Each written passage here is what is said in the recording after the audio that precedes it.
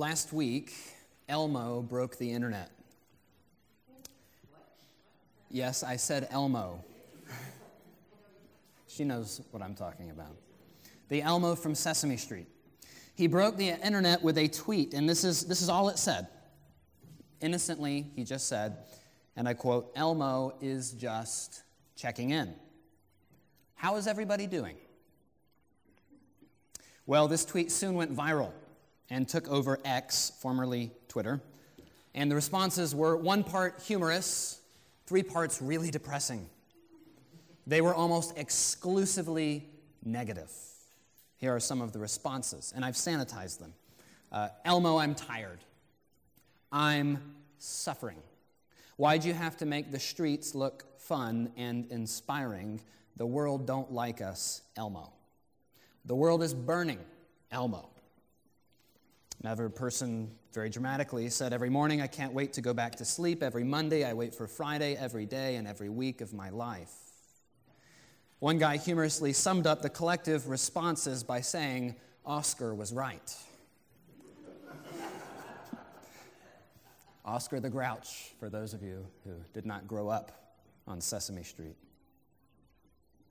I'll end by sharing one person's analysis of the situation. She said, "We started it by trauma dumping so hard on Elmo, the official Sesame Street account had to tweet out mental health resources.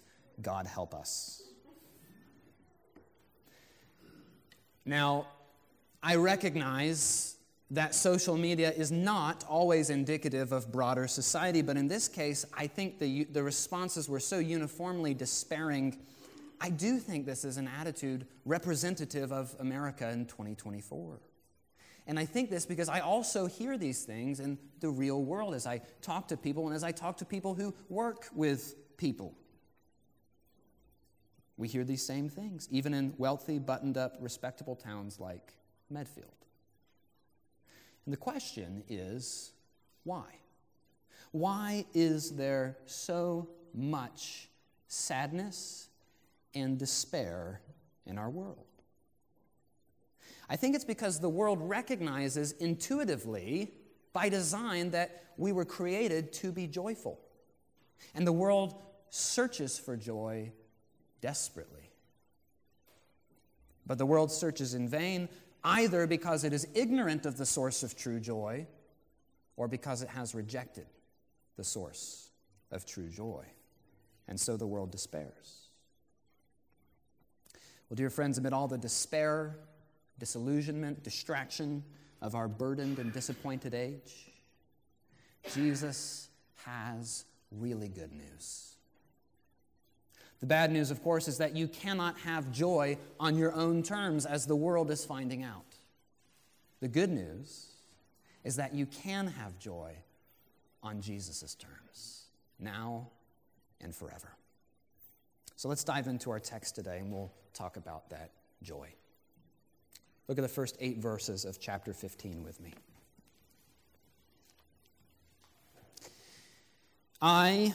This is Jesus speaking, "I am the true vine, and my Father is the vine dresser. Every branch in me that does not bear fruit, he takes away, and every branch that does bear fruit, he prunes, that it may bear more fruit. Already you are clean because of the word that I have spoken to you. Abide in me, and I in you. As the branch can't bear fruit by itself unless it abides in the vine, neither can you unless you abide in me. I am the vine, you are the branches. Whoever abides in me, and I in him, he it is that bears much fruit. For apart from me, you can do nothing. If anyone does not abide in me, he's thrown away like a branch and withers. And the branches are gathered, thrown into the fire, and burned. If you abide in me, and my words abide in you, ask whatever you wish, and it will be done for you. By this my Father is glorified, that you bear much fruit, and so prove to be my disciples." Let's pray. Heavenly Father, we come to you this morning as branches on the vine which is Christ. We pray that you would nourish us with your love this morning. Speak your truth to us through your word. Conform us to his image. Make us like Jesus. Empower me by your Spirit to proclaim the excellencies of your word and give us ears to hear. We love you and we praise you and we stand before you on account of your grace alone. In Jesus' name, amen.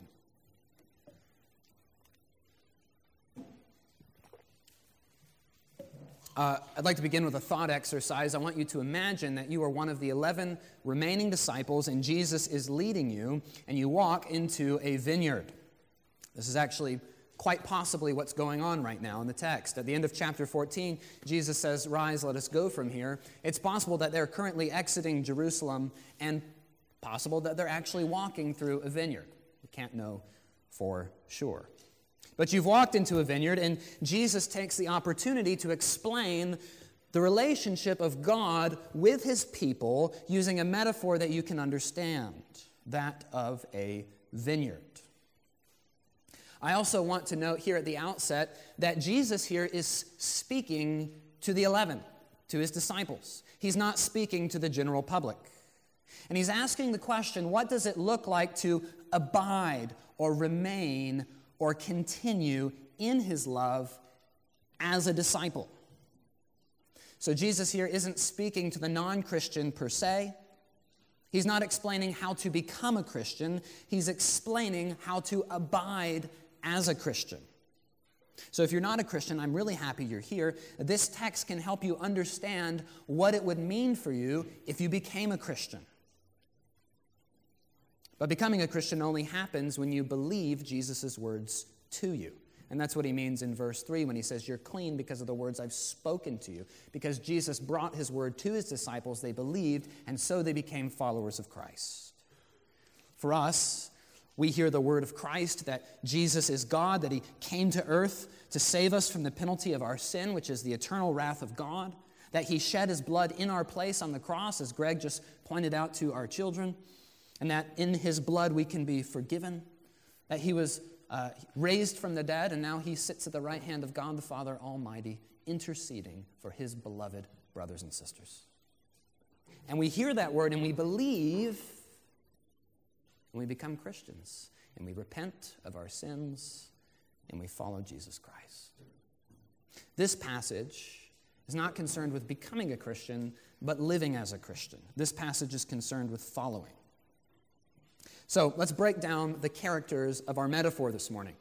In the Old Testament, God repeatedly uses the metaphor of a vineyard to describe his people. Israel was the vineyard of God. We saw this in Isaiah 5, in Ezekiel 15, and in Psalm 80. God planted the Israel vine in the promised land, and he demanded fruit of it. And so Jesus is picking up on what was already established in the Old Testament. And he is at least saying this much in continuity. The people of God are still the vineyard. But what was only foreshadowed in Psalm 80, and I'll let you go back and read that, has now become clear in Christ. The vineyard is the people of God, but Jesus himself is the vine. This should blow your mind, right? We've been talking in these catechism questions. God, the Son of God, became man. He took on flesh. He identifies with humanity. And without losing his divinity, Jesus took on a human nature. And thus he can say to us who are his people, I'm the vine, and you are the branches of the same vine. We have been united to the eternal Son of God, the creator of the universe. That's wild. So Jesus is the vine, we're the branches, and as in the Old Testament, God, the Father, is the vine dresser or the gardener, however you'd like to put it. Now, before we move on to explain the rest of the metaphor, I want to pause and consider the purpose of the vineyard. I'll say that again. I want to consider the purpose of the vineyard because when we think about the purpose of the vineyard, we'll understand the rest of what we're talking about today.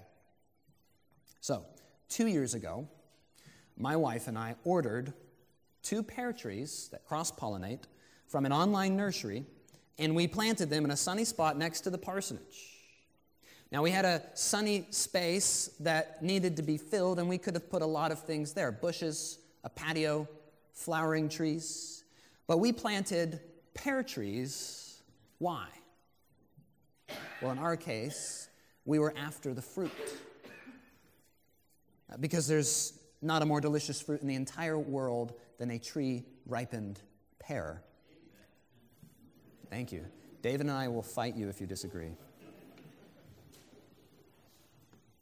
So the question then, okay, I got to say, that's not in the Bible. That was the opinion of man. Why did the Lord plant for himself a vineyard? Let's take a look at Isaiah chapter 5. This is God speaking in the Old Testament.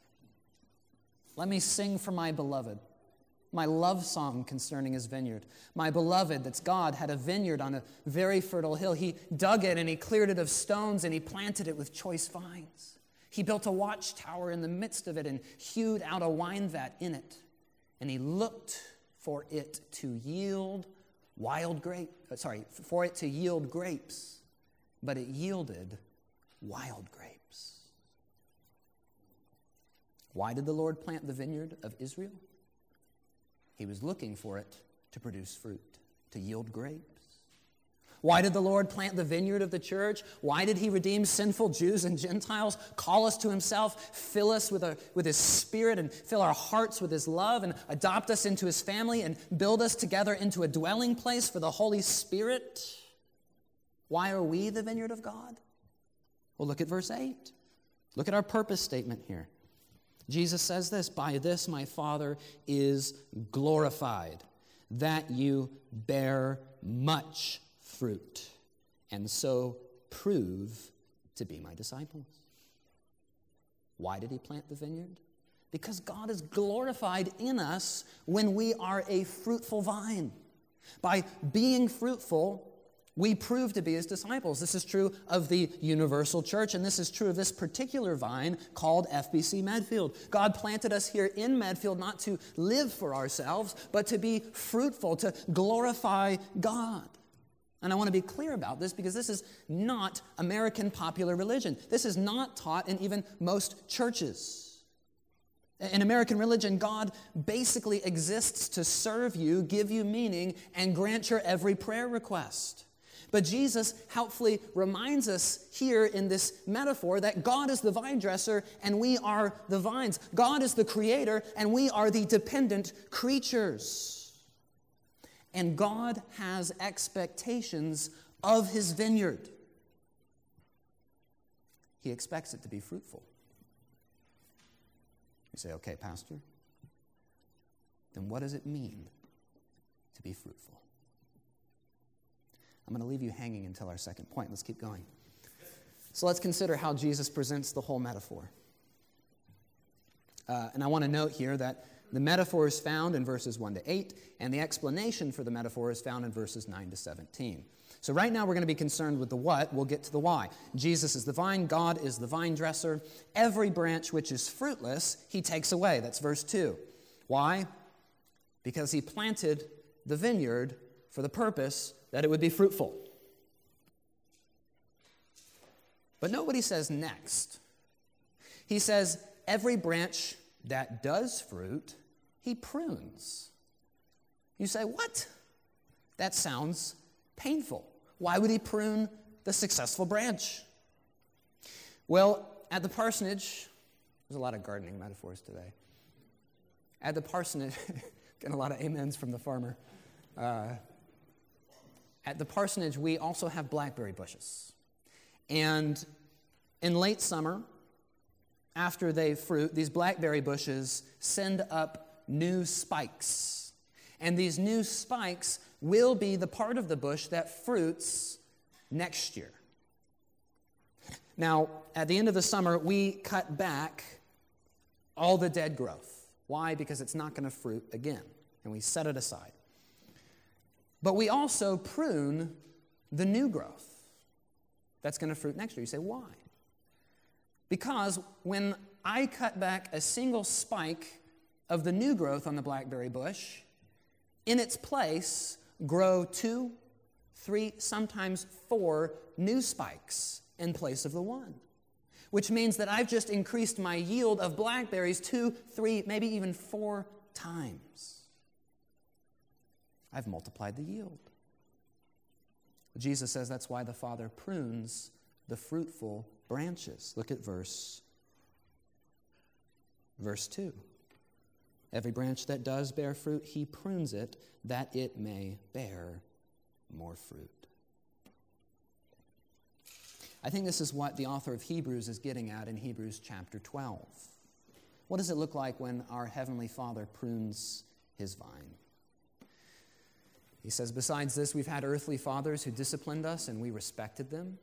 Shall we not much more be subject to the Father of spirits and live? For they disciplined us for a short time as it seemed best to them, but he disciplines us for our good, that we might share in his holiness. For the moment, all discipline seems painful rather than pleasant. But what does it yield? What does the pruning or the discipline of the Lord yield for his children? Later, it yields the peaceful fruit of righteousness to those who have been trained by it. So God's pruning is often painful, but it's a sign of his love for you. And by it, he makes us more like Jesus and thus more fruitful. And so when Jesus in verse 7 and at the end of our passage in verse 16 tells us to be praying to God, to be asking God, and that God will grant our prayers, he's asking us to pray in his name. I think what he's asking us to pray is that we would be glorifying God with ever-increasing fruitfulness. Dear friends, it is a dangerous and wonderful prayer for you to go home tonight and pray, Father, make me more fruitful.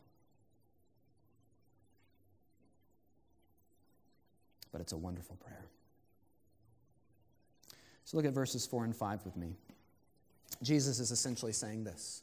He's the vine, we are the branches. The vine nourishes the branches. The vine makes it possible for the branches to bear fruit. If you sever a branch from the vine, it will not bear fruit. But if a branch is connected to the vine, then by its very nature, it's going to produce fruit. It cannot help but produce fruit. This is why Jesus' command to the disciples in this is to abide in him. Abide means remain or continue. So he's saying, you're a branch, stay that way. Remain on the vine. Depend on the vine. Find your nourishment on the vine, which is Christ. If Jesus is the source of our fruitfulness, dear brothers and sisters, we'd be wise to abide in him so we can be fruitful. And in being fruitful, we would glorify God.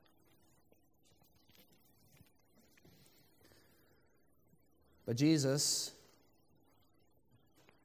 also offers us a warning. He offers a warning to the unfruitful branch of verse 2. And we'll close our first point with this. Look at verse 6. He says, if any person doesn't abide in him, the branch that's been taken away, the branch is thrown away, and it withers. Why does it wither? Because he has been cut off from the source of life. If you cut a branch, no matter how thick and beautiful it is, if you cut it off from the vine, it will eventually wither and die, and a fruitless branch is of little use to the gardener. That's the hard truth here. God expects fruit, God demands fruit, and God enables fruit. But when he does not find fruit, the branch, the person who does not abide in Christ, has no use but to be tossed into the fire as fuel. And I'll be clear, in the metaphor, that's hell. God's place of judgment for those who refuse to bow the knee to his Son. And just so we're clear, this has been the message of the entire Bible. You could go back to Isaiah 5. When God comes to the vineyard, he says, I looked for righteousness, but I found bloodshed. So the fruit was righteousness, but instead he found bloodshed. He said, I looked for justice, but behold an outcry. And so in the rest of Isaiah 5, God talks about ripping down the walls of the vineyard, filling the wine vat, withholding rain from the vineyard, and letting it be overtaken with weeds. In Ezekiel 15, the vine is tossed into the fire because it's good for nothing else. And you see in my backyard, in 5 years, if my pear trees are not producing amazing pears, I'll probably cut them down. And I'll use the wood in my smoker. Pear trees aren't that beautiful to look at. I have a particular purpose for them in mind. There are other trees that I could plant for their flowers. But the purpose of my pear trees is to produce fruit. And dear friends, God planted his vineyard that we, who are the branches of the vine, might produce fruit. And in producing fruit, that we would glorify God. God is at work for his own glory, and he has certainly given each and every one of us the freedom to reject his calling on our lives. But let there be no mistake, there are drastic consequences for rejecting Jesus. Okay, Pastor, but you said this was a sermon about joy. The world is despairing. Jesus offers us joy, and you still haven't defined for us what it means to be fruitful. Well, let's keep reading because Jesus is going to explain a lot in verses 9 to 17. Pick up with me in verse 9. This is the explanation of the metaphor.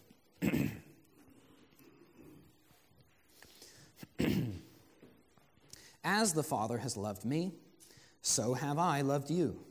Abide in my love. If you keep my commandments, you will abide in my love, just as I have kept my Father's commandments and abide in his love. These things I have spoken to you, that my joy may be in you, and that your joy may be full. This is my commandment, that you love one another, as I've loved you. Greater love has no one than this, that someone lay down his life for his friends. You are my friends, if you do what I command you. No longer do I call you servants, for the servant does not know what his master is doing, but I've called you friends. For all that I've heard from my Father, I've made known to you. You did not choose me, but I chose you, and I appointed you, that you should go and bear fruit, and that your fruit should abide, so that whatever you ask the Father in my name, he may give it to you. These things I command you, so that you will love one another. As we come to the explanation, we're going to look at verses 9 to 11 first. And in verses 9 to 11, Jesus wants us to understand what it means to abide in him or remain in him. How does the branch remain connected to the life-giving vine? He begins with the gospel truth. Verse 9, as the Father loved me, I've loved you the same way. And so we're remembering that our existence as Christians is ultimately due to God's love, period. 1 John 3:1, see with what great love the Father has lavished upon us, that we should be called children of God. Ephesians 2:4, but God, being rich in mercy, because of the great love with which he loved us, even when we were dead in our trespasses, made us alive together in Christ. That is a wonderful, wonderful truth. It is the love of God that made us a branch on the vine. And Jesus loves you, and God loves you, and that's the reason that we're on the vine. And when we stop thinking about God as some kind of cosmic genie there to serve our purposes, and we start recognizing him as the transcendent sovereign creator and ruler of the universe, the fact of his love for you should absolutely blow your mind. It's remarkable. So Jesus has called us to abide. What then is the nourishing sap of the vine? It's the love of God in the love of Christ, which is why he clarifies the command to abide. He says, abide in my love. It's the love of God that made us who we are in Christ, and in response, we are called to then abide in that love, or remain in that love. So how do we abide? Verse 10, let's read it. 15:10.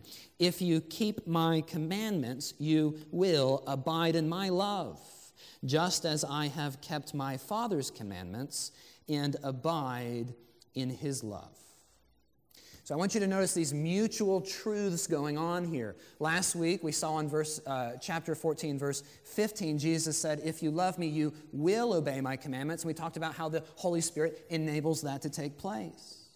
But now he gives a complementary truth. If you obey my commandments, you will abide in my love, just like I do with the Father. So we understand that our obedience is a consequence of God's love for us and our love for him. Or in other words, the vine nourishes the branches. And the complementary truth is our obedience is how we abide in his love. It's how we stay attached to the vine. It's how we're fruitful and act out our nature as a branch on Jesus' vine. The love of God makes us a Christian, and we choose to abide in the love of God by obeying the commands of Christ. Now, perhaps some of you theological snobs out there, and I mean that as a compliment, your ears are pricked, and you're thinking, Pastor, are you describing works righteousness? Are you describing salvation by obedience? I'm not, if you're worried. That's not what I'm talking about. We're talking about not how to become a Christian, not how to be made right with God. We're talking about what it looks like to abide in the love of Christ, and that's obedience. If you go to Ephesians chapter 2, which is probably the most explicit passage I can think of in the New Testament dealing with salvation by grace, Ephesians chapter 2, verse 8, you'll see it says this, for by grace you've been saved through faith. We're saved by grace alone, through faith alone, in Christ alone. And this is not your own doing. It is the gift of God, not a result of works, so that no one may boast. But then you get to verse 10, and he says this, for we are his workmanship, created in Christ Jesus. Why? For good works. Obedience. The good works that God prepared in advance for us. So this obedience, these good works, are a response to the love of God. And it's how we abide in the love of Christ. Now, I'm finally getting to joy. All right, here we are.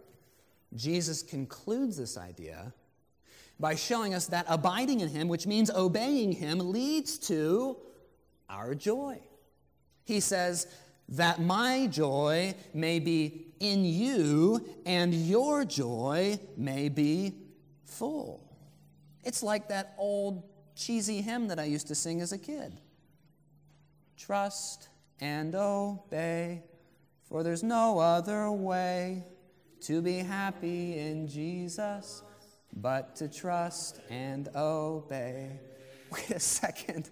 They must have known what they were talking about when they wrote it. Now, I want you to leave your finger on verse 12 with joy, because we're going to come back and really dive into joy at the end.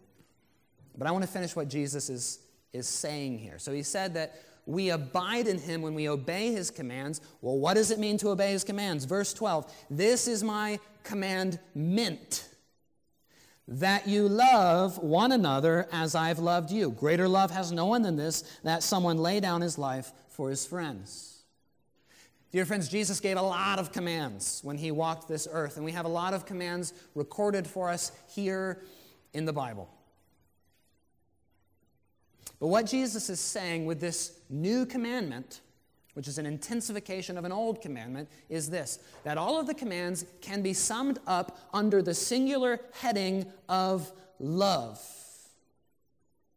Your love for God, Jesus says, will manifest itself in a love for one another, in a love for your brothers and sisters in Christ.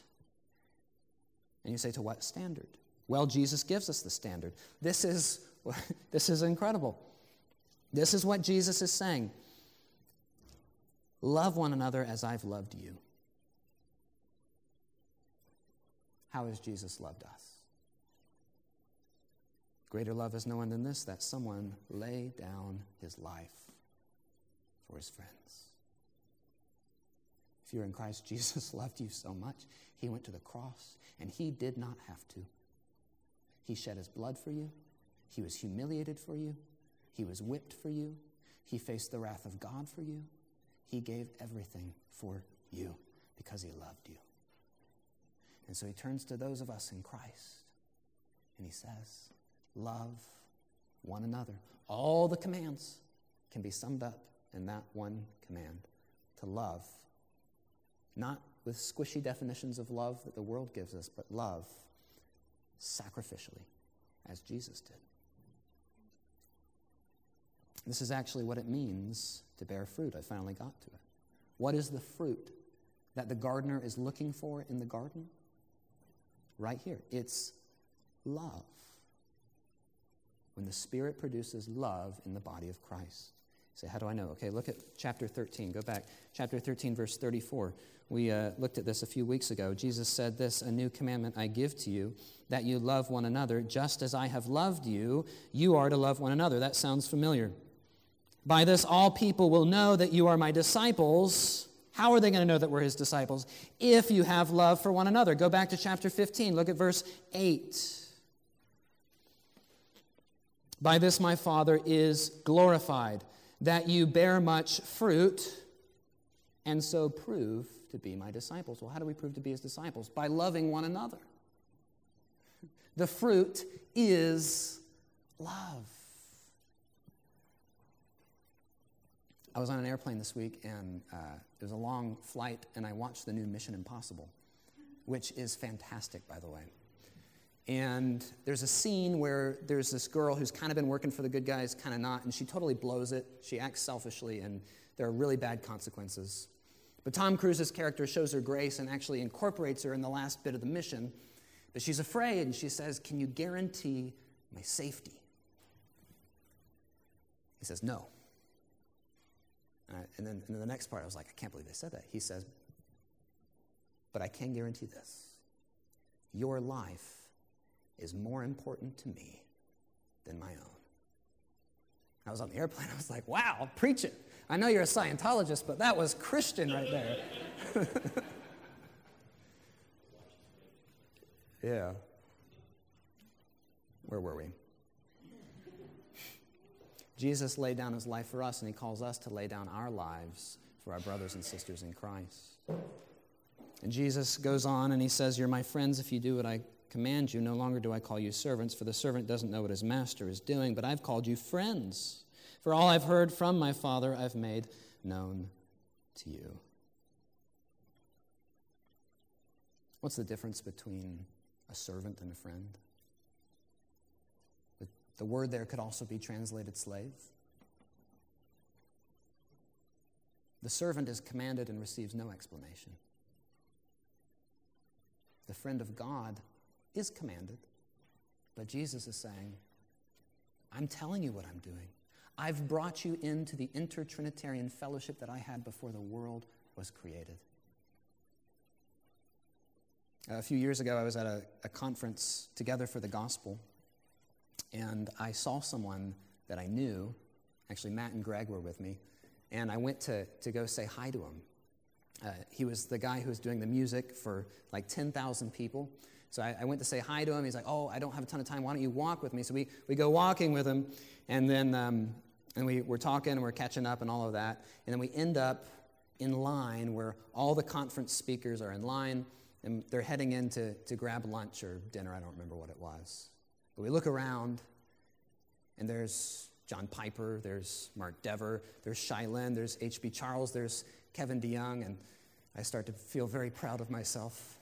I'm like, yeah, boys, you hang around me. I've got connections. These are my friends. And it was pure luck. We kind of do that. If we know someone important, we'll name drop. We have a certain pride when we know we have that friend.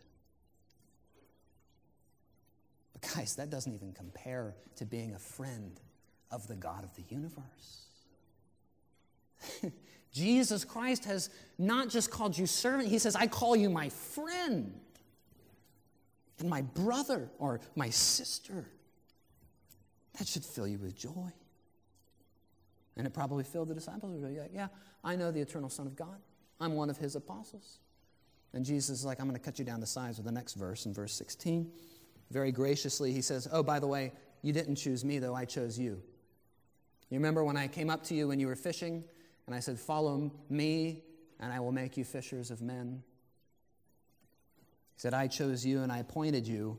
Why did Jesus choose them and appoint them? So that you should go and bear fruit, and that your fruit should abide.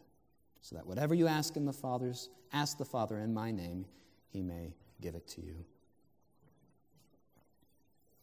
And it reminds us, what is that fruit? Verse 17. These things I command you so that you will love one another. I told you I'd come back to joy. I'd like to return to that for a moment. When a pastor says a moment, he means 20 minutes.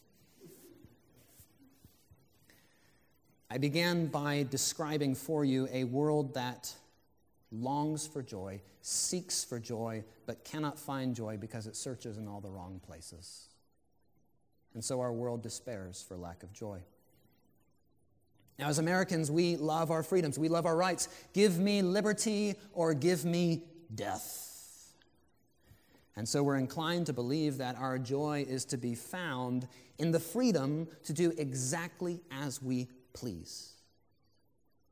And when you leave church on Sunday and you enter into the mission field, you are being bombarded with messaging that promises joy, and maybe it provides a short-term pleasure, but it steals long-term joy. You're being told to follow your heart, to be true to yourself, live out your truth. These are all code words for promoting selfishness. These are all statements that call on you to pursue your own happiness by pursuing selfish desires. You see, in our day, obeying God's commands is actually seen as the opposite of joy. We see the commands of Scripture and we're being trained to think that God wants to limit my freedom and prevent my happiness. Why would God care what I do with my money? Why would God care what I do with my time? Why would God care who I sleep with or what gender I choose to present? The commands of Scripture are seen as joy-killing drudgery until you actually embrace them. And then you find that in obeying God, there's fullness of joy. Do you know why? Because God knows you better than you know yourself. God designed you, and He designed you to find your joy in Him. Some of you are grandparents. Have you ever noticed that grandparents love to spend money on grandkids? It's like it skips a generation. My parents never spent money on us, but whoa, the grandkids come, and all of a sudden, we're just forking out the dough. When Aria was born, we went down to Florida, and my mom was so excited, she bought a stroller, and she was determined she was going to take her for a walk on the beach. When I saw the stroller, I noticed that it had very tiny, hard wheels made of hard plastic, and I said, Mom, that stroller is not going to push on soft sand. That stroller is not designed for the beach. It's hardly designed for the sidewalk. You might have some luck at an indoor mall with that stroller. Undeterred and confident, she went for it anyway. And it went as you might imagine. My mom, for 15 minutes, pushing this little stroller, trying to make it go, dragging it through the sand, and eventually giving up, picking up baby and stroller, and walking back to where everyone else was sitting. And I did not say I told you so. What's the application? That's us. That is us trying to have joy on our own terms, rejecting design and insisting that we know better. That is us looking for water in dry and cracked cisterns. That is the real drudgery, ignoring the design and trusting in ourselves. And when we do that, we find despair. And not even Elmo can fix it. God has called us, his vineyard, to be fruitful. That in being fruitful, we'd glorify him. And the reality is that each and every one of you has a choice. You can live for God's glory and obey his commands, or you can live for your own glory and pursue your own joy by pursuing selfish ends. Satan wants you to think that pursuing God's glory and pursuing your joy are two mutually exclusive pursuits. Jesus, in his word, is telling you that they are a single pursuit. That to pursue God's glory is to find your own joy. That as you pursue God's glory, by obeying Jesus' commands, particularly the overarching command to love one another, that you are filled with the joy of the Lord. God wants you to find your joy in being like Jesus. I just had lunch with a guy this week, and he said, I love being in a church where I can serve because when I serve, I'm filled up. That's what Jesus is saying here. You bear fruit that glorifies God, and when you obey Jesus by loving one another, when you love one another in sacrificial ways like Jesus loved us, Jesus puts his joy in you so that your joy is full. For the Christian, true joy is not found in seeking worldly joy, but in loving one another in sacrificial ways. The mom who watches another mom's kid when she's sick. The family that brings a meal to a family with a newborn. The older man who helps a new homeowner with absolutely no skills whatsoever fix a leak in his basement. The single girl who goes to spend time with a widow. The mature believer who takes time to mentor a younger believer. The person who takes time to teach kids in the church about Jesus. The Christian who's been blessed by God and is generous to the church. There are countless ways to love one another in this wonderful vineyard called the church. There are wonderful ways to bear fruit. And when we do so, we glorify God and we're filled with the joy of Jesus. The most miserable people in the world are those who live for self. Just think of the most selfish people you know, the Ebenezer Scrooges of this world, and ask yourself, they've given themselves everything their heart desires. Are they happy? But this happens with Christians too. There is an egregious misery experienced by Christians caught in an ensnaring sin. The person who knows what it is to obey the commands of Christ, to love one another, the one who's tasted the joy of the Lord, who knows that God's way is the happy way, and yet they don't want to let go of the sin that promises joy but really steals it. This is every Christian at one point or another. When you fall into sin, when you do, you need to remember that this sin is preventing you from experiencing the joy of Christ, because it's preventing you from being fruitful for God. The metaphor of the vine and the branches is there for your joy. The expectation of fruit is there for your joy. The warning of the withered branches and the fire is there for your joy. And the sweet sap of the love of Christ is there for your joy. At the outset, I described a world desperate for joy, but finding despair. As Christians, we know where joy can be found when we love one another. And when we love one another, we let the world know that we are his disciples, and we create a compelling community of joy. And when we love one another, we can go to the world drowning in despair and call to them, come and taste and see that the Lord is good. Come find your joy, not in seeking to serve yourself, but in loving Christ by loving his people.